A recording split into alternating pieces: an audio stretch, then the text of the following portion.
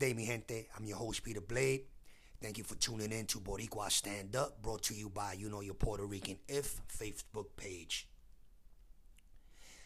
March 2nd, 2022. That's today's date. March 2nd, 1917 was the day that the Jones and Sephiroth Act was put into legislation. Now, where am I getting at with this? March 2nd, 1917 was the day that basically gave Puerto Ricans the right of way of being citizens from that day on.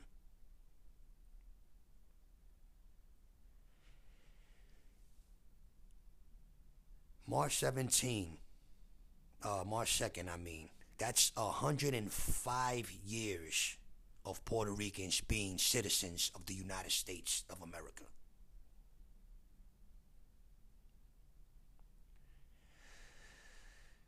Being that Americans first came into United States rule in 1898, during the Spanish-American War, where the Spanish lost Puerto Rico to the Americans in an invasion.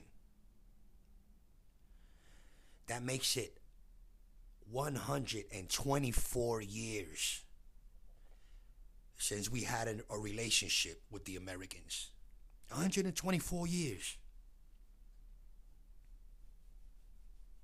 We've been citizens for 105 years to the United States. Our flag that we waved so proudly, the flag of the United States Commonwealth of Puerto Rico, has only been into effect 70 years. 70 years, the flag that we know of today has been legal and accepted in the United States. Before 1952, you would think, wow, if 1952 was only 70 years ago, then what flag did we have then? There was another flag, an unknown flag to many of us here. But in Puerto Rico, there was a flag that was raised and created in 1868, which was a revolt called El Grito de Lares. A distinct flag, since the one we have today, was being flown or being recognized by people in the mainland of Puerto Rico. In 1948, there was a gag law. And that gag law was that it made it illegal, it made it a crime to display or own the Puerto Rican flag, the flag of Lares. Made it illegal, it made it a crime, kind of like flag burning today. Okay. All right? That kind of had something to do with the nationalist parties and people that were fighting to have their flag recognized, which it wasn't. It was totally squashed. And in 1952, the Commonwealth flag, the flag that we have today, the one that we marched for on 5th Avenue, became into effect, totally squashing the opposing teams of the Independent Nationalist Party ran by Pedro Albizu Campos. That was in the 50s and stuff. In case you guys don't know, there was many insurrections to try to preserve that flag of 1868. There was a lot of people that was fighting so that that flag would not be a Commonwealth of the United States of America. Oh, it got violent. It got brutal.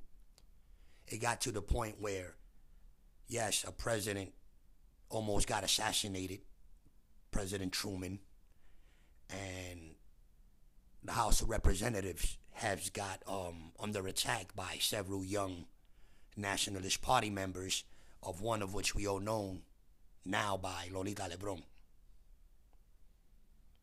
There was a lot that went on to preserve or raise flags and create an identity.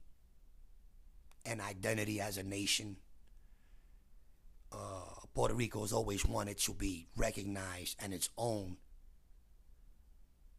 as its own, but would rather conduct and do businesses with the safe zone of the United States. Now you might ask,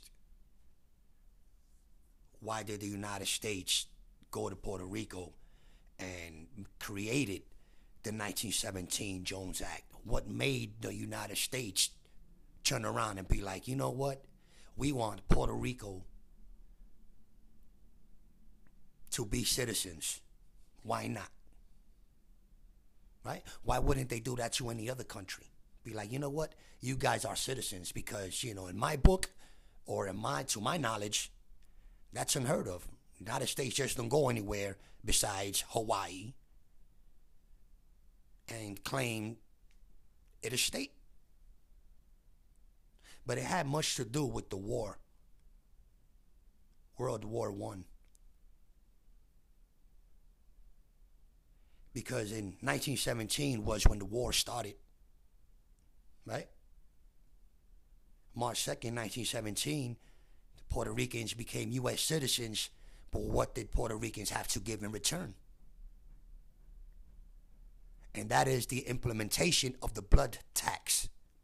The blood tax is when Puerto Rico doesn't hold tax representation